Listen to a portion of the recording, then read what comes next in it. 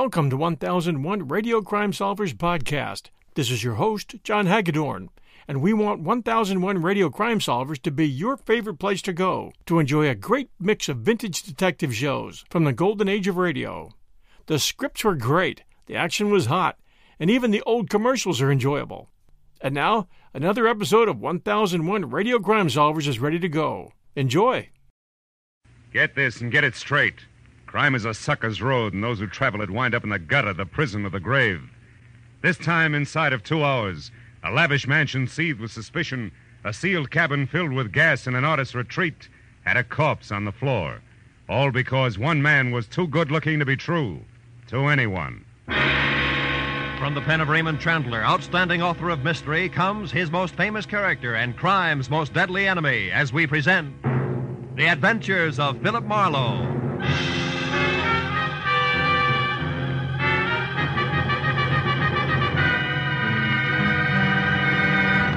Now, with Gerald Moore, starred as Philip Marlowe, we bring you tonight's exciting story, The Lady Killer.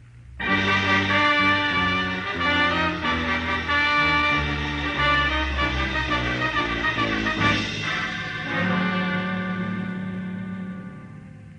longer I sat in my office with my feet up on the desk and thought about it, the more convinced I became. Paul Niles was unquestionably the handsomest man I'd ever seen. He had a face that belonged on a Greek god, only his features were better, more finely chiseled. They looked as though they'd been molded out of alabaster from a blueprint by some inspired genius. And the classic side view he presented made the great profile show up like a bowl full of shredded wheat. In fact, the guy was much too good to be true in more ways than one, which had been my original impression of Niles when I'd first met him, just 2 hours ago at the corner of Sunset and Cahuenga. And at his insistence, had driven him around the quieter streets of Hollywood in my car while he tried to hire me. He was scared stiff, but that was all he would admit to, and as he talked, I wondered what it would be like to have a face like that. Must become quite a problem. Women cluttering up your life. Marlowe, you're not listening to me. Unless you help me, I'm going to be killed. Soon, tomorrow, tonight, maybe in the next 10 minutes. I must have protection. From what? Who's after you? A girl. Her name is Nora Kirby. She's threatened my life, and now she's here in town. She actually intends to go through with it. I found out where she's staying. I went there to talk to her, but she was out. Why is killing you so important to her? Well, I don't even know for sure. It's something ridiculous. Nora Kirby obviously doesn't think so. Let's have it, Niles. Why? I can't tell you that. I see. Also, I suppose you don't want to take this to the police where it belongs, and you can't give me the reason for that either. Yes. I came to you because I need private help, and I'm willing to pay well for it. Now, you don't have to concern yourself with the reasons. Simply see that Nora doesn't get to me.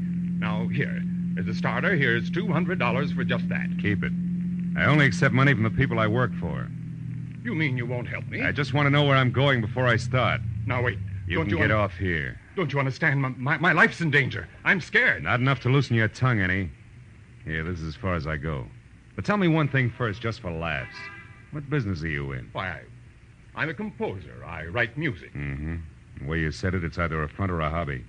How do you get your dough? I have friends, wealthy ones, who have faith in me. And that's more than I can say for Marlowe. So long, Mr. Niles. Go on. Out. All right. But here, at least take my card, and please call if you change your mind. I'm desperate, Marlowe. I'll pay you even more if you'll only... Goodbye, Mr. Niles.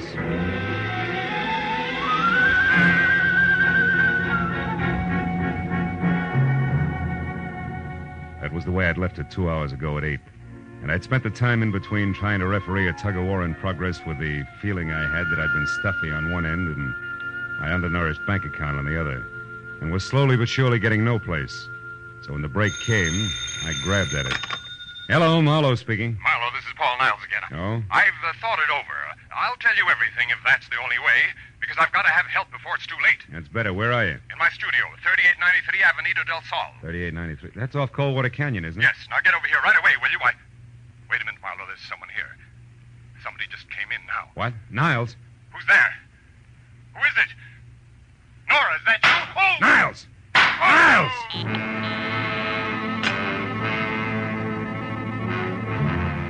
When Niles' phone went dead, I hung up, ran to my car, and was headed for Coldwater Canyon before I stopped to think of what I'd heard on the telephone could very easily have been bait for a patsy routine. Because I had nothing more to go on now than before except Niles' promise to tell all. And that had got no further than gunshots.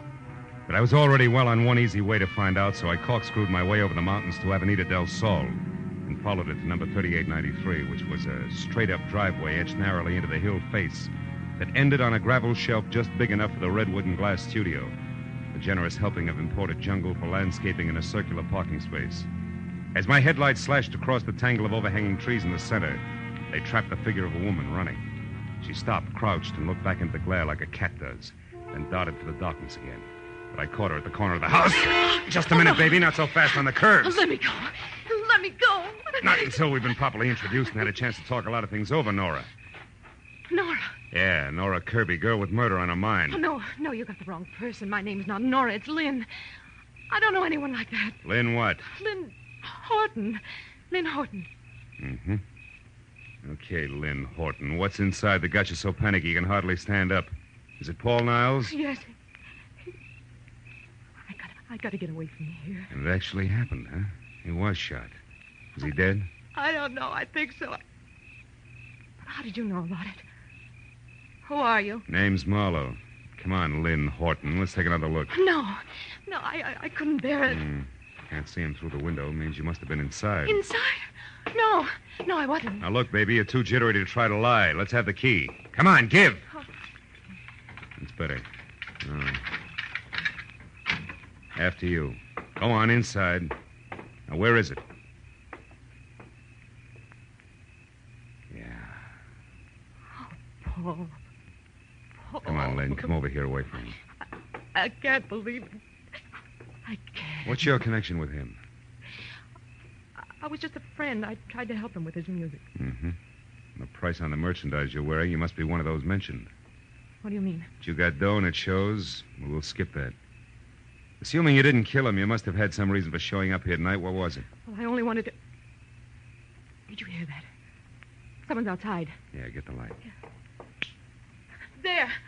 On the terrace. Something moved down there. I'm going out to see who it is. And listen, there's no such thing as welcome visitor just now, baby, so you stay here, understand? And don't budge. I felt my way out the door, down the stone steps toward where we'd seen the movement, and along the wall to the far end of the terrace. But there was no sound. Nothing moved. Whoever had made the noise had gotten away clean. So I headed back for the house, and that's when I heard it. I started after it with my shin against the first rock garden. Stop me cold! Ooh. Instead, I listened to her drive away.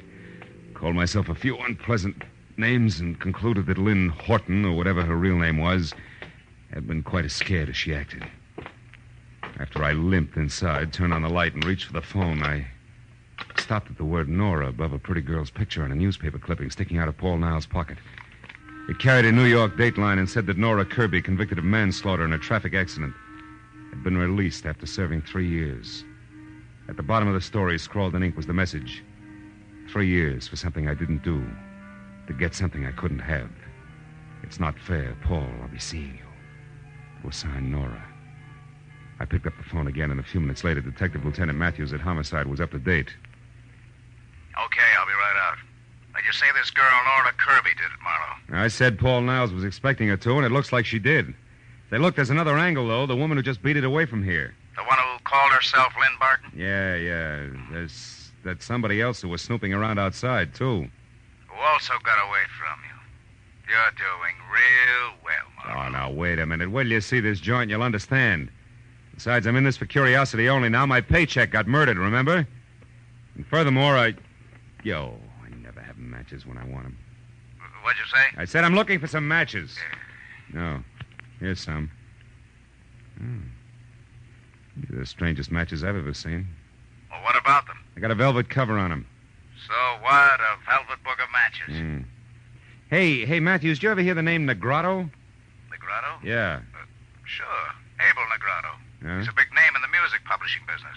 Made most of his fortune on records. Lives in Beverly Hills. You know, I got a dandy hunch. I'm going to go have a talk with Mr. Negrotto, Lieutenant, okay? On one condition. Be careful what you say, Marlowe. And keep in touch.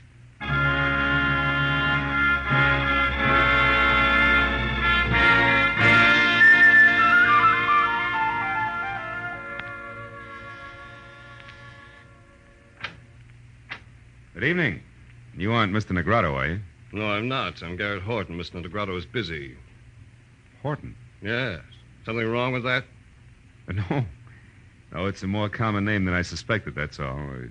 Will you tell Mr. Negrado I'd like to see him for a few minutes on an urgent matter named Marlowe? Perhaps you didn't understand me. Mr. Negrado and I are in the middle of a business conference. We can't be disturbed. No, you can't be disturbed. Well, No. look, Mr. Horton, a man was murdered tonight, and one trail leads from the co-op straight to this front door. Either Negrado talks to me here now or later at police headquarters. You decide. Well, if that's where you feel, come in. You an officer? Not exactly. I'm a private detective. I see. Well, follow me.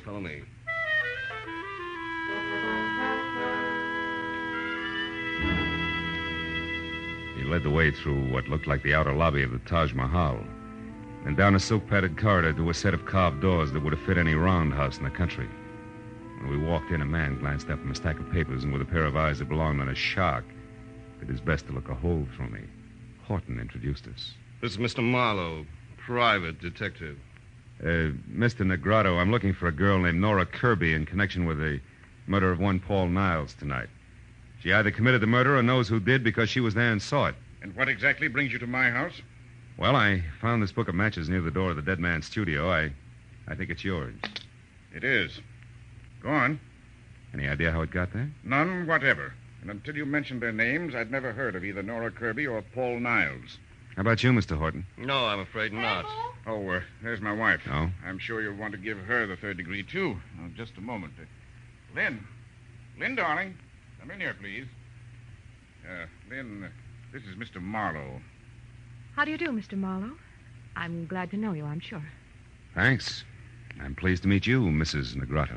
Your brother and I have been trying to convince Marlowe here that we didn't commit murder tonight, but he thinks we did because he found this book of our matches near the corpse. Can you explain it, my dear? Why, no. I can't imagine. The man's name was Niles, Lynn. Paul Niles. Mean anything? No, nothing. How about Nora Kirby? I don't think I've ever heard the name before. Well, Marlowe, that would seem to take care of the book of matches. Not completely. It was found at the house of the dead man, remember? We've had hundreds of these made up and passed them out freely.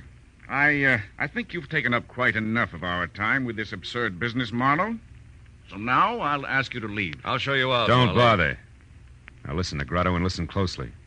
I've been taking it easy so far, but somebody in this room is absolutely certain how those matches got out there. I know that for a fact. And I'm a private detective, don't forget. So if you suddenly remember something that needs talking over, I'll be in my office for 1 hour, but not one single minute longer. Good night, all.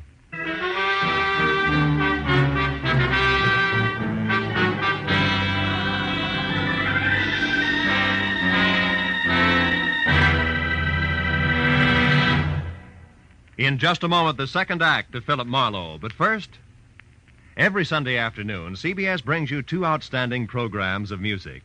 Gems from the great composers, played by the Symphonette, and the sweet, memorable songs of the outstanding modern composers and semi-classicists, sung by the Choraleers. Each program is designed especially for fine Sunday afternoon listening. Hear both the Symphonette and Choraleers this Sunday afternoon on most of these same CBS stations.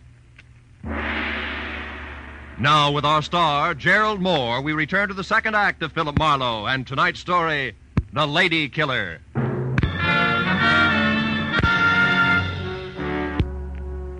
When I started back from my office on Cahuenga, I figured that there was an even chance that the double talk I'd left in my wake might stack up in the center of the Negrado living room floor like so much dynamite, which, if touched off by the book of matches, could cause an explosion that would jar loose a few facts about the lives and loves of the late Paul Niles.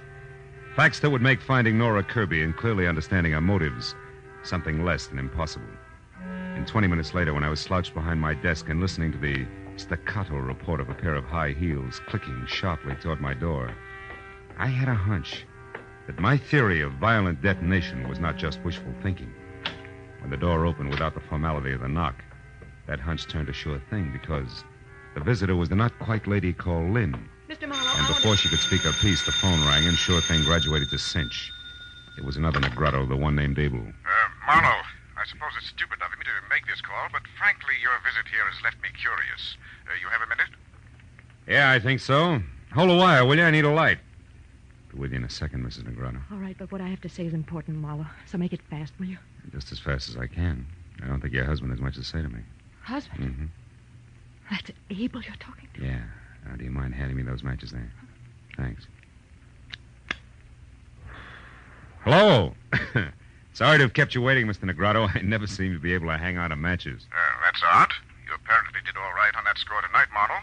Is that the reason for the call? More or less. Marlowe, you know as well as I do that servants, Kidder, anyone who's ever been in my home could have left those matches near the body of that Paul Niles. That's right, Mr. Negrado. Anybody. Which also includes you, your wife, your brother-in-law, and others in the family I've still to meet. What's your point, please? I'm in a hurry. Very well. Marlowe, I called to find out if you're holding anything back from me. If this murder concerns the Negratos beyond the appearance of those matches. I can't say. Because there is something. Because I don't know. Anything else? No, there isn't. Yes, Marlowe, there is. Oh? To be honest, I admire the way you handle the situation. What's your address? I may have work for you soon. Tonight. Thanks, Mr. Negrado, but I don't think I'll be available. At least not till I get through with the job I'm on. Which is what? Handling dynamite while I play with books of matches. Good night, sir.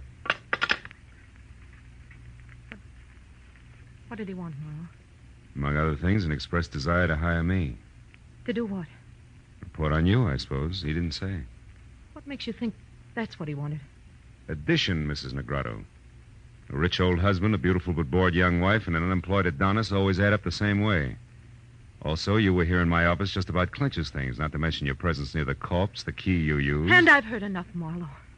Look, I didn't want to get mixed up with Paul. I couldn't help myself. I swear I couldn't. He was different, Marlowe. Handsome. More charm than I'd ever known in anyone. Yeah, real lady killer, I know. What are you getting at? Just this. I'll pay you any price you name. Only don't tell Abel that I had anything to do with Niles. He's a jealous man, Marlowe. Insanely jealous. If he knew about us, he'd... Kill Mrs. Negrado? I don't know. Marlowe, what do you want? Right now, everything you know about Nora Kirby. But I've never heard of her before tonight. You're lying. No, I'm not. It's the truth. Now, what do you want? Nothing. Good night. You mean you won't say anything? Oh, Marlowe, I don't know how to thank you. Don't try. Also, don't get mixed up about me, baby. The fact that I won't blackmail you doesn't mean I don't like you. And the door, Mrs. Negrado, leave it open on your way out, will you? I'm expecting another visitor. No, my husband. No, just another man. The anchor man on a triumvirate I once left some dynamite with. I won't bother explaining that. Goodbye, Mrs. Negrado.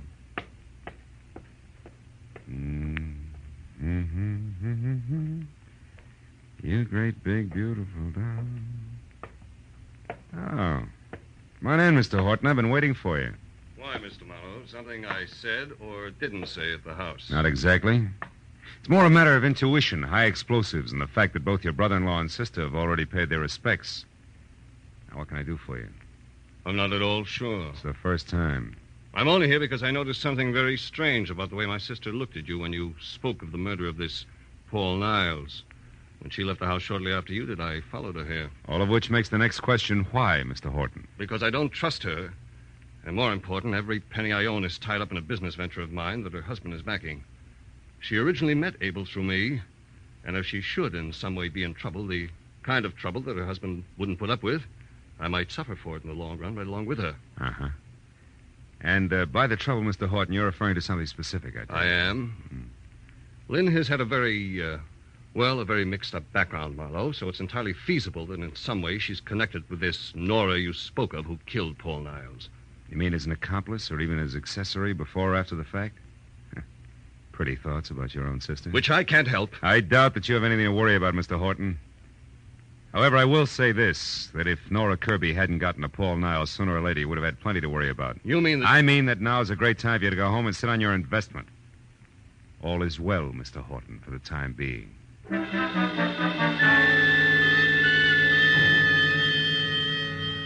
A moment after Horton left the office, I came to the hollow conclusion that although my little bombshell had exploded on schedule, damages had been light and had jarred loose neither fact nor fancy about the late Paul Niles, and much less about the elusive Miss Nora Kirby.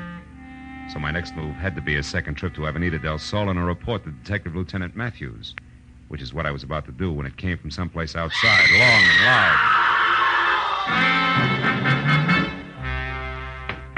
the length of the corridor outside my door, then belted down the single flight of stairs to the street where, in the half-light of a distant lamppost, I saw the shadowed figure of a girl slip behind my car, then dart toward a storefront nearby.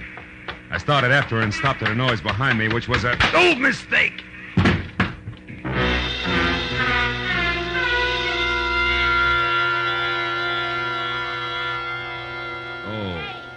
Hey, Junior, hey, come on, honey. Pull yourself together. Oh. Let's go, fella. Come on. Oh, it's you. You're the one who screamed? Screamed? Honey, you have got it bad. Listen, this is just Sally. Hello, Sally. Relax, honey. You're lucky a cop didn't come along first. Being drunk is one thing. The DTs is something else, I know. Last year I was in the same shape, and it took me 3 months Now, wait a minute. Hold it, will you? Look, I was slugged, not slipped a Mickey. Slugged? Honest? Slugged, honest.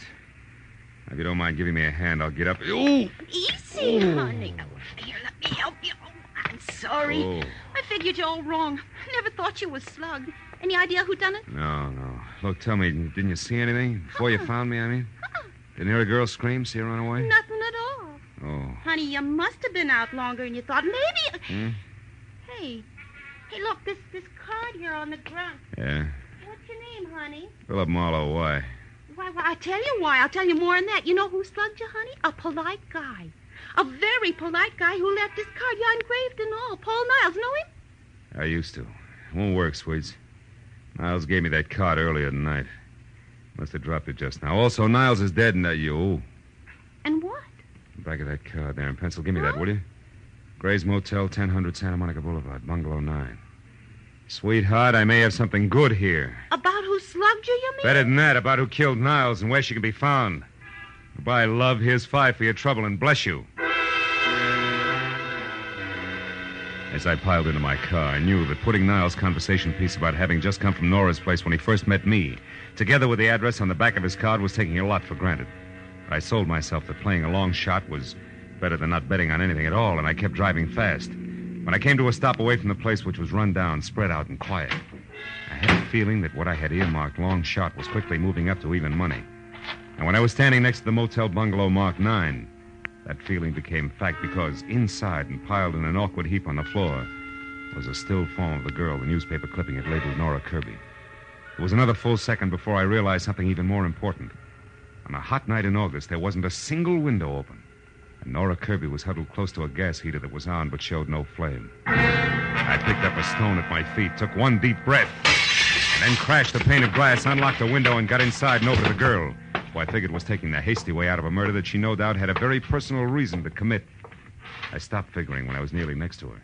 I knew that she was still alive, and that a man gripping a .45 in his hand had just opened the front door. Don't make another move, Marlowe, or I'll kill you. Well, comes the switch. Brother-in-law Garrett Horton. I never would have guessed. You wouldn't have had to try if you'd kept your nose clean. Now, get away from her. Why? So she can die as a suicide, which the police will chalk off as logical, since she's already wanted for murder that you no doubt committed? Exactly. Murder I committed because there isn't anything worse one can do to a blackmailer. So that's it, Niles. The lady killer was blackmailing your sister. You found out and killed him before he could cause too much trouble. Family trouble that would end up hurting the good thing you've got with husband Abel, huh? Yes. Now, shut up and get away from her. We're going outside. You're kidding. Marlowe. Marlowe, I'll shoot you if you don't start walking. You're still kidding. Horton, you can't kill me without killing yourself. This room is jammed tight with the gas you turned on after you brought her in here unconscious. After you sapped her outside of my place because she was on her way to see me and tell me that you had murdered Niles. The flash from that gun in your hand, Horton will blow us all to bits. Face it, brother. For you, it's all or nothing at all. Go on, shoot. Go on, try it. Try it. I can't. I can't.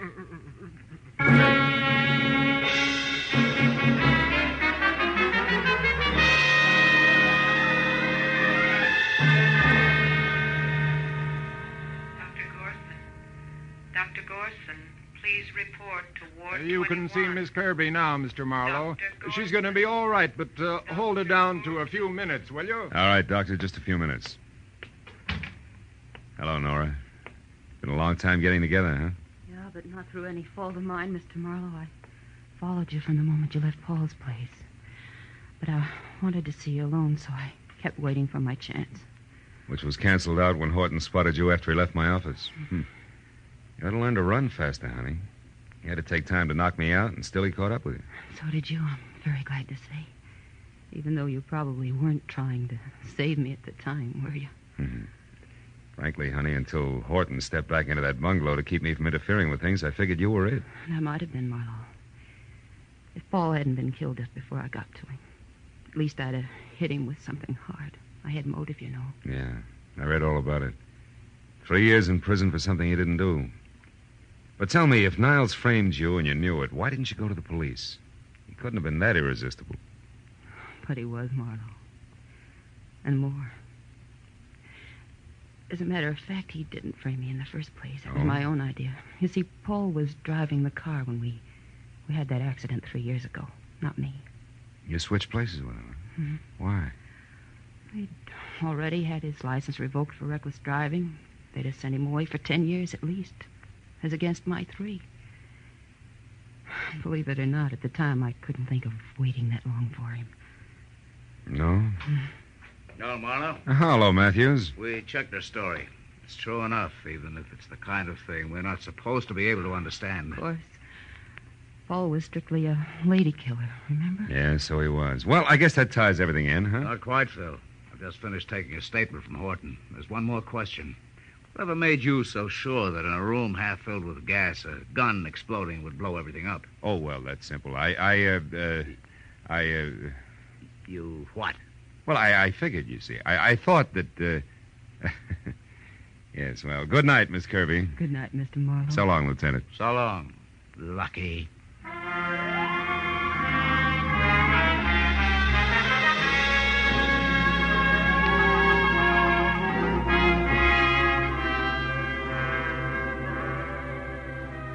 By the time I got back to the quiet of my apartment on Franklin, it was a little better than 2 in the a.m.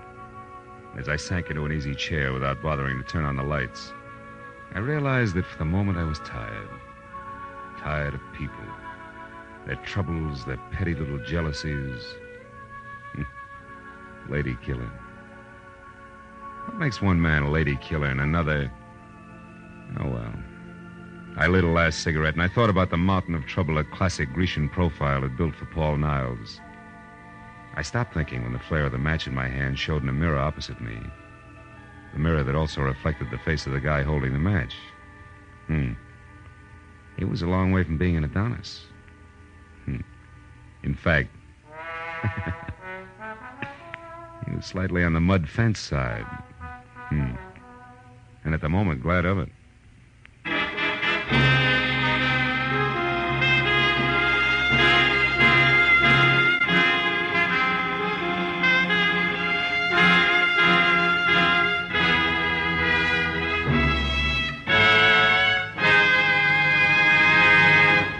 The Adventures of Philip Marlowe, bringing you Raymond Chandler's most famous character and crime's most deadly enemy, star Gerald Moore, and are produced and directed by Norman MacDonald. Script is by Mel Donnelly, Robert Mitchell, and Gene Levitt. Featured in the cast were Gene Bates, Paul Dubov, Ted Von Eltz, Ann Morrison, Don Randolph, and Edmund MacDonald. The special music is by Richard Orant. Be sure and be with us again next week when Philip Marlowe says... It started with a man on trial for his life, and an A1 citizen eager to testify. But there it was interrupted. And it wasn't until I found a corpse in a bubbling bath, gunplay in the woods, and lots of blackmail that the real eager witness had a chance to talk.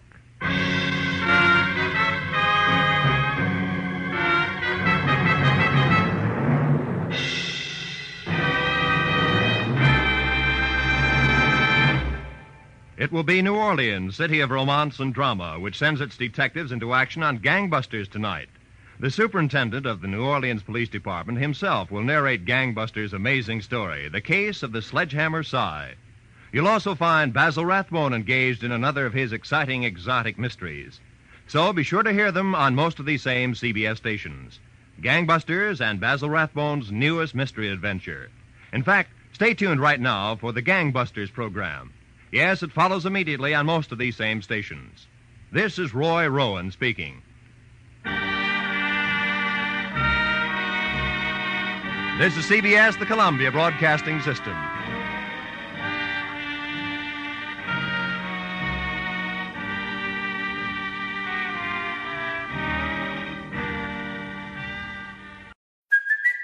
it's Kaylee Cuoco for Priceline. Ready to go to your happy place for a happy price? Well, why didn't you say so? Just download the Priceline app right now and save up to 60% on hotels. So whether it's Cousin Kevin's Kazoo Concert in Kansas City, go Kevin, or Becky's Bachelorette Bash in Bermuda, you never have to miss a trip ever again. So download the Priceline app today. Your savings are waiting. Go to your happy place for a happy price. Go to your happy price, Priceline. Get this and get it straight. Crime is a sucker's road, and those who travel it wind up in the gutter, the prison, or the grave. This started with a man on trial for his life and an A1 citizen eager to testify. But there it was interrupted. And it wasn't until I found a corpse in a bubbling bath, gunplay in the woods, and lots of blackmail that the real eager witness had a chance to talk. From the pen of Raymond Chandler, outstanding author of mystery, comes his most famous character and crime's most deadly enemy, as we present The Adventures of Philip Marlowe.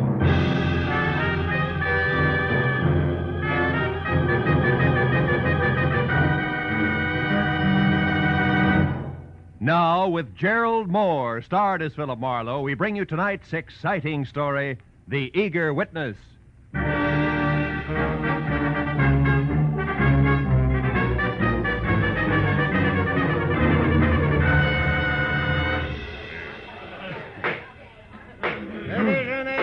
Superior Court of the State of California and for the County of Los Angeles now in session. The Honorable Albert Winston, judge presiding. Everybody rise.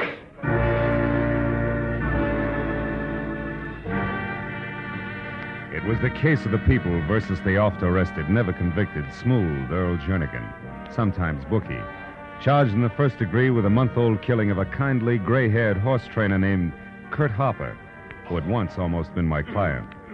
It was the afternoon of the fourth day of the trial, and the prosecutor for the state had already built an almost airtight case against the alleged gambler when my turn finally came. To further substantiate the state's claim that Earl Jernigan did willfully and with malice aforethought take the life of the deceased Kurt Harper. Will Mr. Philip Marlowe take the stand?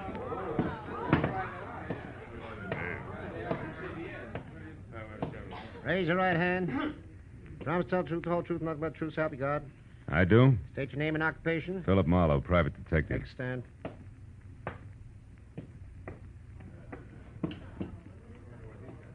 Mr. Marlowe, on the morning of the 30th day of July last, the day on which the late Kurt Harper was murdered, were you hired as a private detective by the said Mr. Harper? I was. And at that time, Mr. Marlowe, did Mr. Harper state his reason for hiring you? He did. He wanted me to act as his personal bodyguard on the following day when he planned to drive to San Francisco. Did he say why he needed a personal bodyguard? He did. He told me he was afraid for his life, that he refused the gambler's demand that he drug a certain racehorse a week earlier, that gambler had threatened to kill him. I see. Now, Mr. Marlowe, did Mr. Harper name that gambler? Yes, he did. Who was it? Earl Jernigan. Thank you. No further questions, Your Honor. Counsel for the defense? Counsel for the defense waives cross-examination, Your Honor. The witness is excused. Didn't make sense. No cross-examination. Because from the opening adjective, the counsel for the defense, a dapper item named Calder, who always appeared in French cuffs, gray gabardine, and a cocky, uninviting smile, had raved, ranted, and practically spit at each witness the state had presented. So the courtroom was left with a tingling impression that Earl Jernigan's attorney had something of a surprise waiting up his legal sleeve. Later, when Calder was on his feet and addressing the jury, that something started out fast. Now that the state has taken the trouble to offer so much circumstantial evidence, so much hearsay, rumor, conjecture, now will I smash all of that with the testimony of one man. One man known to all of you as an outstanding citizen of this city. A prominent real estate broker. An unimpeachable witness eager to testify. Mr. Leonard Gaines. It worked. Landed in each and every lap like a live grenade and exploded all the way around at once. And when the eminent Mr. Gaines, gray at the temples, maybe 45, and neat and expensive midnight blue flannel with giant stick pin to match, took the stand, and in his own meeting of the board tone of voice told the court that Earl Jernigan had spent the entire day and night of July 30th last with him at his Malibu Beach home. The prosecuting attorney's jaw dropped to his chest, and he stared, dumb. That day or night did Mr. Jernigan ever leave my home. And as for the hour of the murder, 8 o'clock in the evening, we were having dinner. After that, we played gin rummy until midnight. Are you sure of that, Mr. Gaines? The hour of your dinner, I mean. I am positive, Mr. Calder. No, you can't be. You're lying. Quiet in the court. Order, Miss Harper. Order in the court, please. No, I won't be quiet. I won't anymore. Miss Harper. Quiet. Order. This court is adjourned until tomorrow morning at 10 o'clock.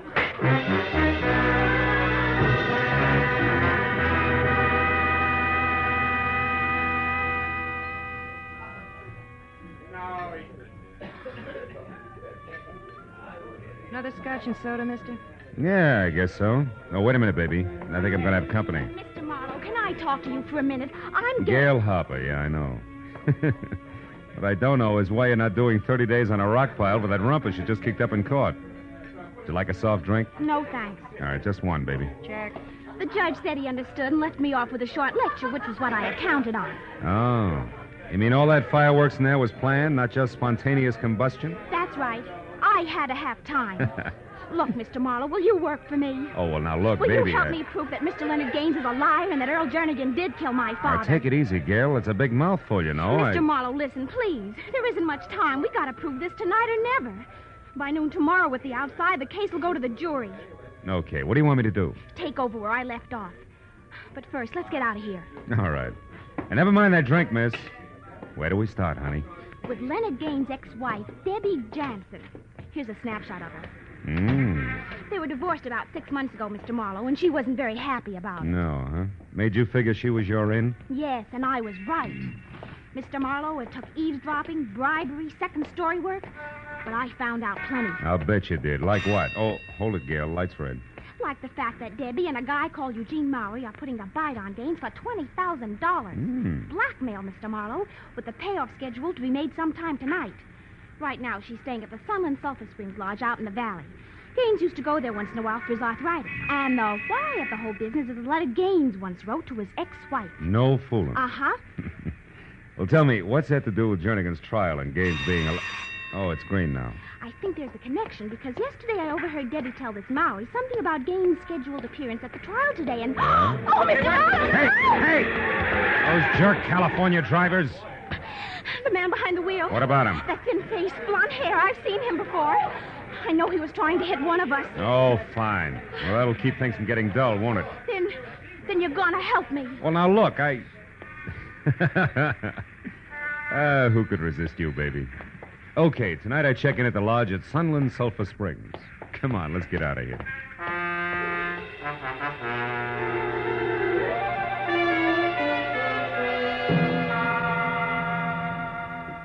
It was 8 o'clock and almost dark when I reached the foothills of the mountain range that separates the San Fernando Valley from L.A. proper, and turned off onto a narrow dirt road that ran through a twisting gorge, past a moon-faced watchman who asked no questions as he slowly opened a sagging wooden gate, faintly labeled Sunland Sulphur Springs, where Mother Nature's remedies bubbled from the earth private. It was another 5 minutes along the same dirt road uphill and through thick foliage before I was at a parking space out of my car and walking the last quarter of a mile toward the lodge itself that was spotted with widely separated cottages, also sagging, and each tagged Casa, and followed by something Spanish and hard to pronounce. Inside the place was cheap porch furniture and occasional threadbare rugs over scarred pine and deserted, except for a sleepy old guy with thick-lidded eyes and an accordion-wrinkled face who was slouched in a heap behind a sign on the reservation desk that read Maynard Sharp, no less, night manager. When I gave him my name and said that both my rheumatism and I needed a rest, he came too, almost. Room, Mr. Marlowe? Well, let's see. Can let you have most any one of the cottages. Half of them are empty. Things kind of slow this time of year. How slow can you get? You'll be surprised. How's about Casa Francisco de Leon? Casa Francisco, hmm? Yeah, that'll be fine, Mr. Sharp. All right. righty, sir. Now, if you'll just sign the register here, I'll get your key. But, you As have I to signed my come name, I over checked the guest yourself. list quickly. And the next second found what I wanted. Deborah Jansen. And next to that, and in a different hand, her cottage for the night. Casa Rolando de Barandido. That's close enough. Well, anyway, it was all I needed. I took the key from Mr. Sharp, a misnomer if ever you heard one, learned the location of my quarters, paid him in advance, and left. Thanks, son. Outside, I turned to my right, past a large open bath that smelled like rotten eggs and talked to itself like a junior Vesuvius, as more warm sulfur waters, equally unpleasant to smell, bubbled from a pipe in the center. Beyond that was the first cottage, another casa I couldn't pronounce, and it stayed like that all the way down the line, until I reached the second one that showed light. It was the casa known as Rolando de Barandido. And when I moved closer and around to a window that was screen only, I knew that my client had done her eavesdropping well, because in the center of the room and putting on her coat was the ex-wife named Debbie, and standing nearby and holding on tight to the cigarette in his hand like it was support was what had to be the boyfriend, You're sure Eugene that you know what Mowry. you're doing? You're sure that Gaines will go through with this all right? For the 100th time, Eugene, yes, I'm positive. Can't you understand? He has to. Besides, $20,000 won't break him. It won't more than bend him a bit. Now, stop worrying. But I can't. Debbie, why must you go alone? Now, why can't I go with you? Eugene, please, we've been over that. I told Leonard that I'd meet him in town at the Beverly Crest Hotel at 10 and alone. He agreed to also be alone. Except for the money. Debbie, you do handle things well. Come here, darling. Have a kiss for your brilliance. Oh, please, Eugene, there isn't time. Oh, what's the matter? Are my kisses losing their flavor at this point? Don't be a fool. Look, it's late, Eugene. It's after 9 already. I've got to hurry. Now, go on. Go on, be a good boy and leave now. We shouldn't even be seen together tonight. Well, why not, Debbie? It's not smart. Here. Meet me at the Tulip Room, darling, at 11 as we planned. Then, Eugene, we'll have time and reason to relax. $20,000 worth of reason.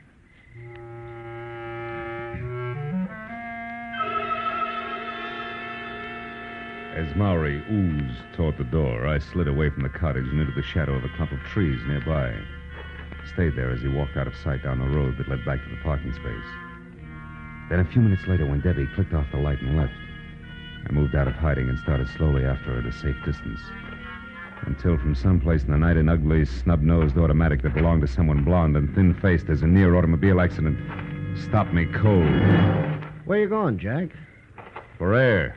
I love to walk in the country at night, okay? I wouldn't know, Jack. I'm a city boy myself, but as long as that's what you want, it's Jake with me. As long as it's where it's good and dark. Now, go on. That way. Move.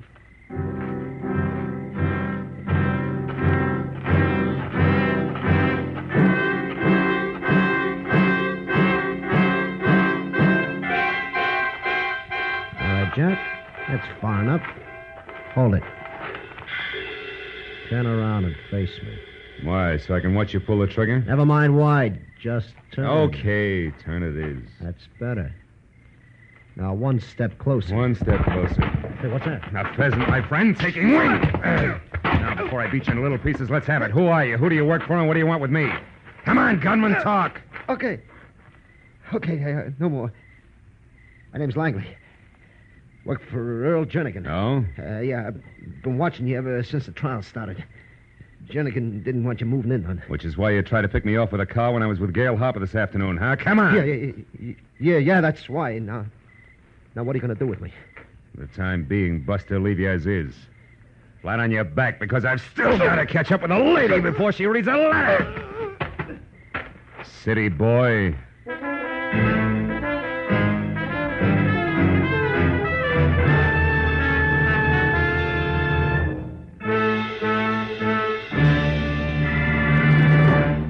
In just a moment, the second act of Philip Marlowe. But first, because of the sharp rise in America's birth rate during the war, we face a very serious educational crisis. Many communities will find that their schools lack sufficient teachers, classrooms, and facilities. Citizens must get together and work for better schools, more teachers. If we want all of our children to have a chance for a good education, we must take action now. Now, with our star, Gerald Moore, we return to the second act of Philip Marlowe and tonight's story, The Eager Witness.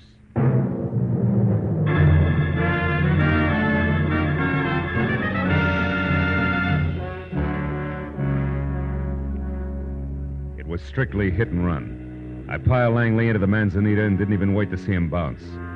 Instead, I took off through a gully that was a shortcut to my car, because I knew that Jernigan's watchdog had nothing to offer compared with the hot-headed Debbie Jansen, who at the moment, no doubt, was well on her way to the Beverly Crest Hotel and a blackmail rendezvous that was a cinch to wind up in the final destruction of the letter. That was my theory, but I dropped it like a hot rock just as I crossed the path to the sulfur pool. Mr. Marlowe! Somebody screamed! Yeah, in there by the spring! Oh, gosh! Oh, my gosh! Sure had to happen to me. It was nothing but sulfur fumes and the thick gurgle of the springs until Sharp played his flashlight over the pool. Then we saw her. Oh, my gosh! In the water that was turning red from blood oozing around the knife in her back. Look! It's Miss Jansen! Come on, Pop, give me a hand. Let's get her out of there. Yeah, Come on. Take it easy now. Take it easy. That's it. Debbie. I never should have tried. Tried what? Who was it, Debbie? Who did this? He got the letter. Who? Who got the letter, Debbie? Debbie. Marlowe, did she pass out? For good, Maynard. She's dead. Oh, well, she seemed to be mumbling something about a letter. Did you get what it was? Yeah, only part of it. The killer apparently took the letter away from her. Believe me, that's bad. Letter? What's a letter? Wait a minute. Huh? Oh, it's probably that pheasant again. Letters? What are you talking about, Oh, I son? guess I'm just getting jumpy. Hey, there is somebody. Come on, Pop.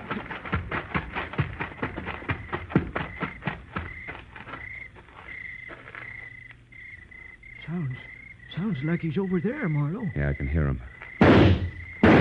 Oh, no, that ain't going to do you any good, son. Not in that brush, it ain't. And what's more, I wouldn't go any further if I was you. But, Pop, all he needs is 10 seconds and he can destroy that letter for good. Well, just the same, there's 1,000,001 places a killer can hide in there and lay for you, son. Yeah. Yeah, Pop, well, for the moment it's a stalemate. I'd sure love to find out who that snake in the bush is. You know, I've run a peaceful place up until it's getting to be like one of them there movies. Only thing left out is a posse. Yeah, you're so right. Murders in the night, lost letters. It's corny enough without a posse. Yeah, and might dangerous, too. Hmm? Yeah, I see what you mean. Are you ready to... Yeah, I'm ready. Yeah, I'll lead you back to the office. My Jasper, I don't understand this one bit. Miss Jansen is stabbed to death over that letter, and in her dying... Hey! Huh? What is it? Shh. Up ahead there. Somebody duck behind that big tree. Keep the chatter going, Maynard. Walk on up the path. Don't let him know we spotted him. Go on, talk. Well, okay, sure. I was saying I don't understand. Well, our place here is generally as quiet as a tomb. As the old man grimly ad-libbed his way up the path, I followed a few feet behind. When he got even with the tree, I turned suddenly, took 3 fast steps, and grabbed. Come here, you. Hang on to him, you. Hang on to him. Well. Mr. Leonard Gaines, the unimpeachable citizen himself. Stand still, Gaines. A gun. What's the idea, Marlowe? Try running and it'll come to you. I suppose you've got a legitimate reason for being here all thought up? I'm here because I've got a touch of arthritis. I need a treatment and a night's rest. Arthritis isn't all you're going to have if I find what I think I'm going to find in your pockets. Empty them, Buster. I said empty them. All right, I'll empty them. That's better. Sharp, you're a witness, and I demand that you Now, just a minute, Mr. Gaines. You're in a pretty bad spot to demand anything. There's our baby. There's the letter we've been looking for. Pick it up, Gaines. Pick it up and read it. Now, see here, Marlowe. See there, Gaines. Read it while you're able to. Yeah. My dear Debbie, if I didn't know you so well, I'd resent your stupid accusations. Now, look, Mark. Read it. We've already made our property settlement, as you're well aware, and you'll be a long time finding a court that says otherwise. Now you know where you can go, so why not get started as ever, Leonard? Oh, fine.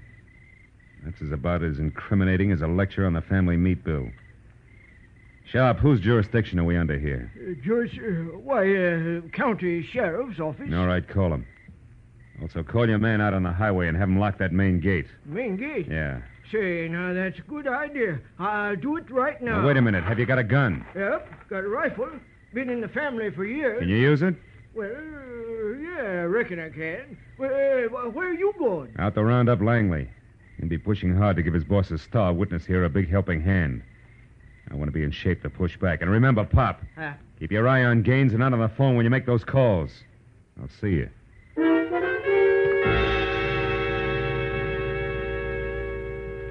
The second time that night, I started down the hill and toward the car lot, keeping in the shadows and moving slowly this time. Because it was odds on that Langley had taken everything in. And I knew that he'd try to part my hair with a gun barrel and pull Leonard Gaines out of the jam he was in the very first chance he had. So I stayed off the paths long enough to have both socks full of burrs when it happened. But not what I expected. It was the Sharp family blunderbuss that had exploded with a blast like a small howitzer. So also for the second time, I turned and ran back up the hill, this time to the office. I got there just as Maynard, climbing hand over hand up a smoking rifle barrel, made it to his feet. Maynard, what happened? Where's Gaines? Well, I don't know. He got away, I guess. Well, the shot, what about that? It went up there, through the roof. Oh, fine. Well, gosh, I didn't suspect a thing. He just said he wanted to smoke. But he didn't happen to have a match, I know. So you hung your rifle over your arm, stuck both hands in your pockets to find one for him, and that's when he took you. Yeah, that's exactly what happened. Well, how'd you know? Never mind, Pop. Well, I made a grab for him, though. Ripped his coat about halfway off. Oh, that's great. That's great. But I'm sure sorry he got away, Mark. All right, don't worry about it, will you? Can't get far with the gate locked.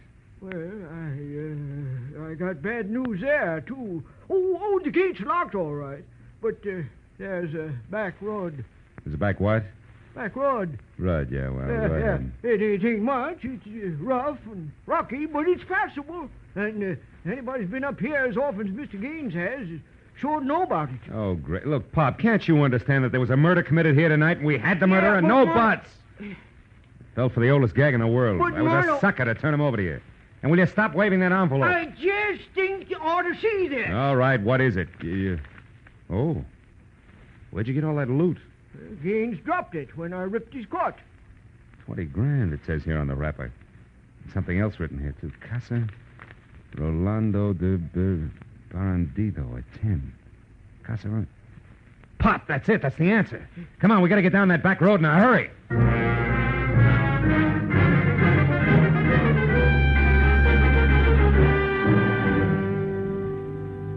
With Sharp at the wheel of the pickup truck, we bounced over the pair of sometimes parallel ruts studded with stones the size of bowling balls. It was called the back road.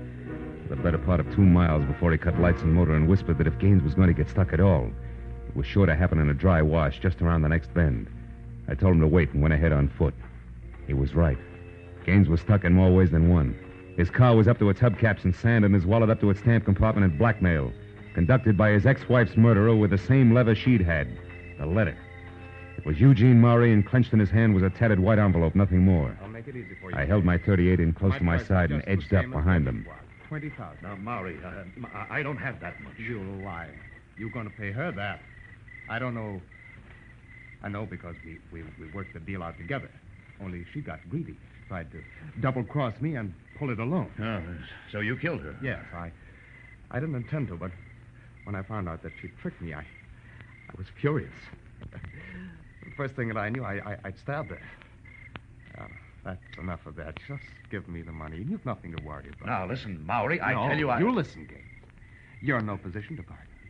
It's better than having your $200,000 gambling debt exposed and your reputation ruined, isn't it? Or facing the trigger man, Langley, if you refuse to alibi for Jernigan, isn't it?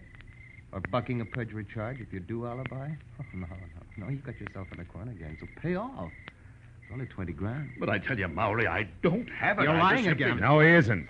Don't move, either one of you. Leave your hands where they are. I got the $20,000 right here, and it's pretty well earmarked as blackmail payment already. But just to round things out, Maury, I'll take that envelope you've got there. This? Well, what do you want this for? Funny man. Because it's no doubt postmarked with an hour, a date, and a location, which together with Brother Gaines' own handwriting places him out of town on July 30th, a time he swears he was at his Malibu home all day with Jernigan. Right, Gaines? Smart boy, aren't you, Marlowe? You still got a chance, Gaines. You'd better gamble with me. You've got nothing to lose now. I'm with you. Stand still, Buster. Or help me out. Now, Gaines, go! Oh! Oh, my leg! Were you thinking of going someplace, Mr. Gaines? No. No, I'm not going anyplace, Mr. Marlowe.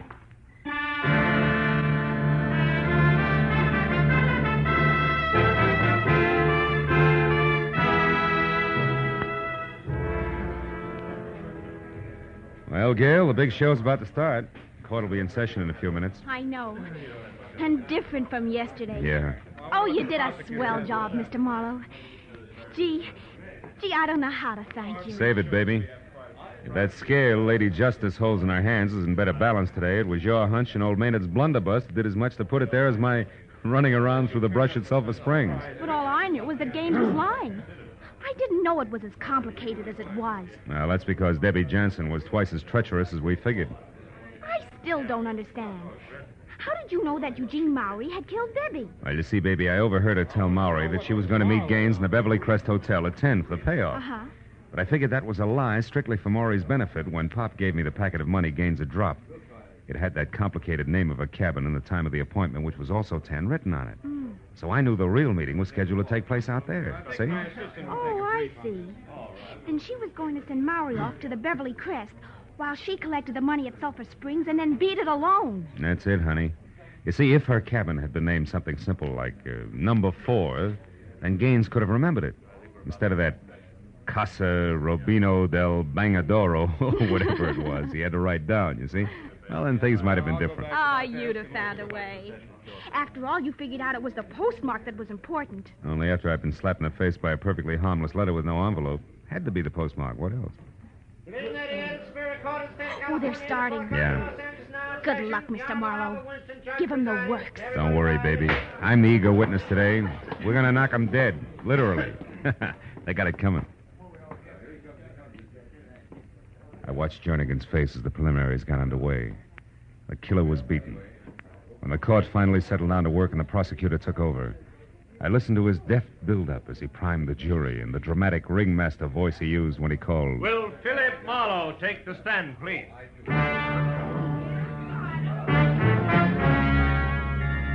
Now, Mr. Marlowe, you told us yesterday that you are a private investigator.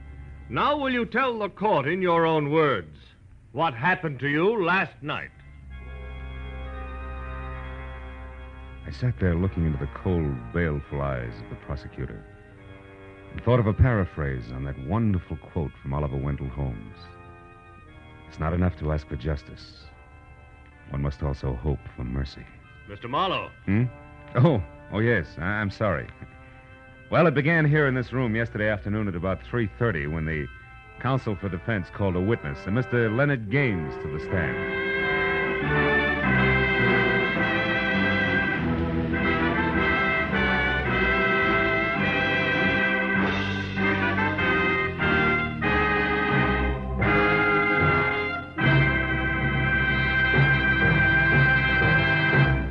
The Adventures of Philip Marlowe, bringing you Raymond Chandler's most famous character and crime's most deadly enemy, star Gerald Moore, and are produced and directed by Norman MacDonald. Script is by Mel Donnelly, Robert Mitchell, and Gene Levitt. Featured in the cast were Joy Terry, John Daner, Michael Ann Barrett, Junius Matthews, Ben Wright, Lou Krugman, Larry Dobkin, and Bud Whittam. The special music is by Richard Orant. Be sure and be with us again next week when Philip Marlowe says... The trail started in Montana, with a bum with two names rushing away from his lady love, and led fast into L.A. past a southerner from Canada, a worried wool dealer and a chorus girl with a .45. When it finally stopped at Murder in the Park, the tramp was still in a hurry.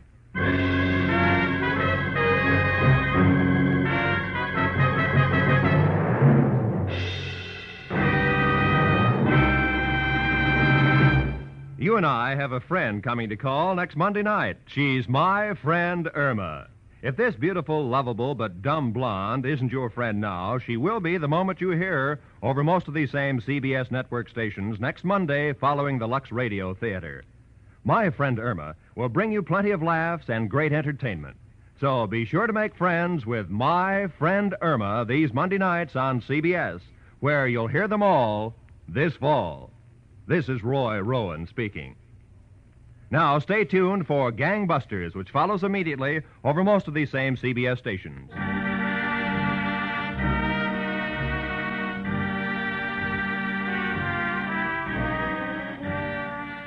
This is CBS, where Arthur Godfrey's Talent Scouts are heard Mondays, the Columbia Broadcasting System.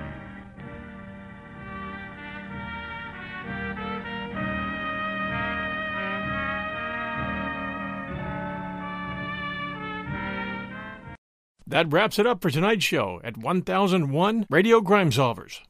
We really enjoy good reviews, so when you have a chance, say something nice about a selection of shows, or maybe suggest some to us.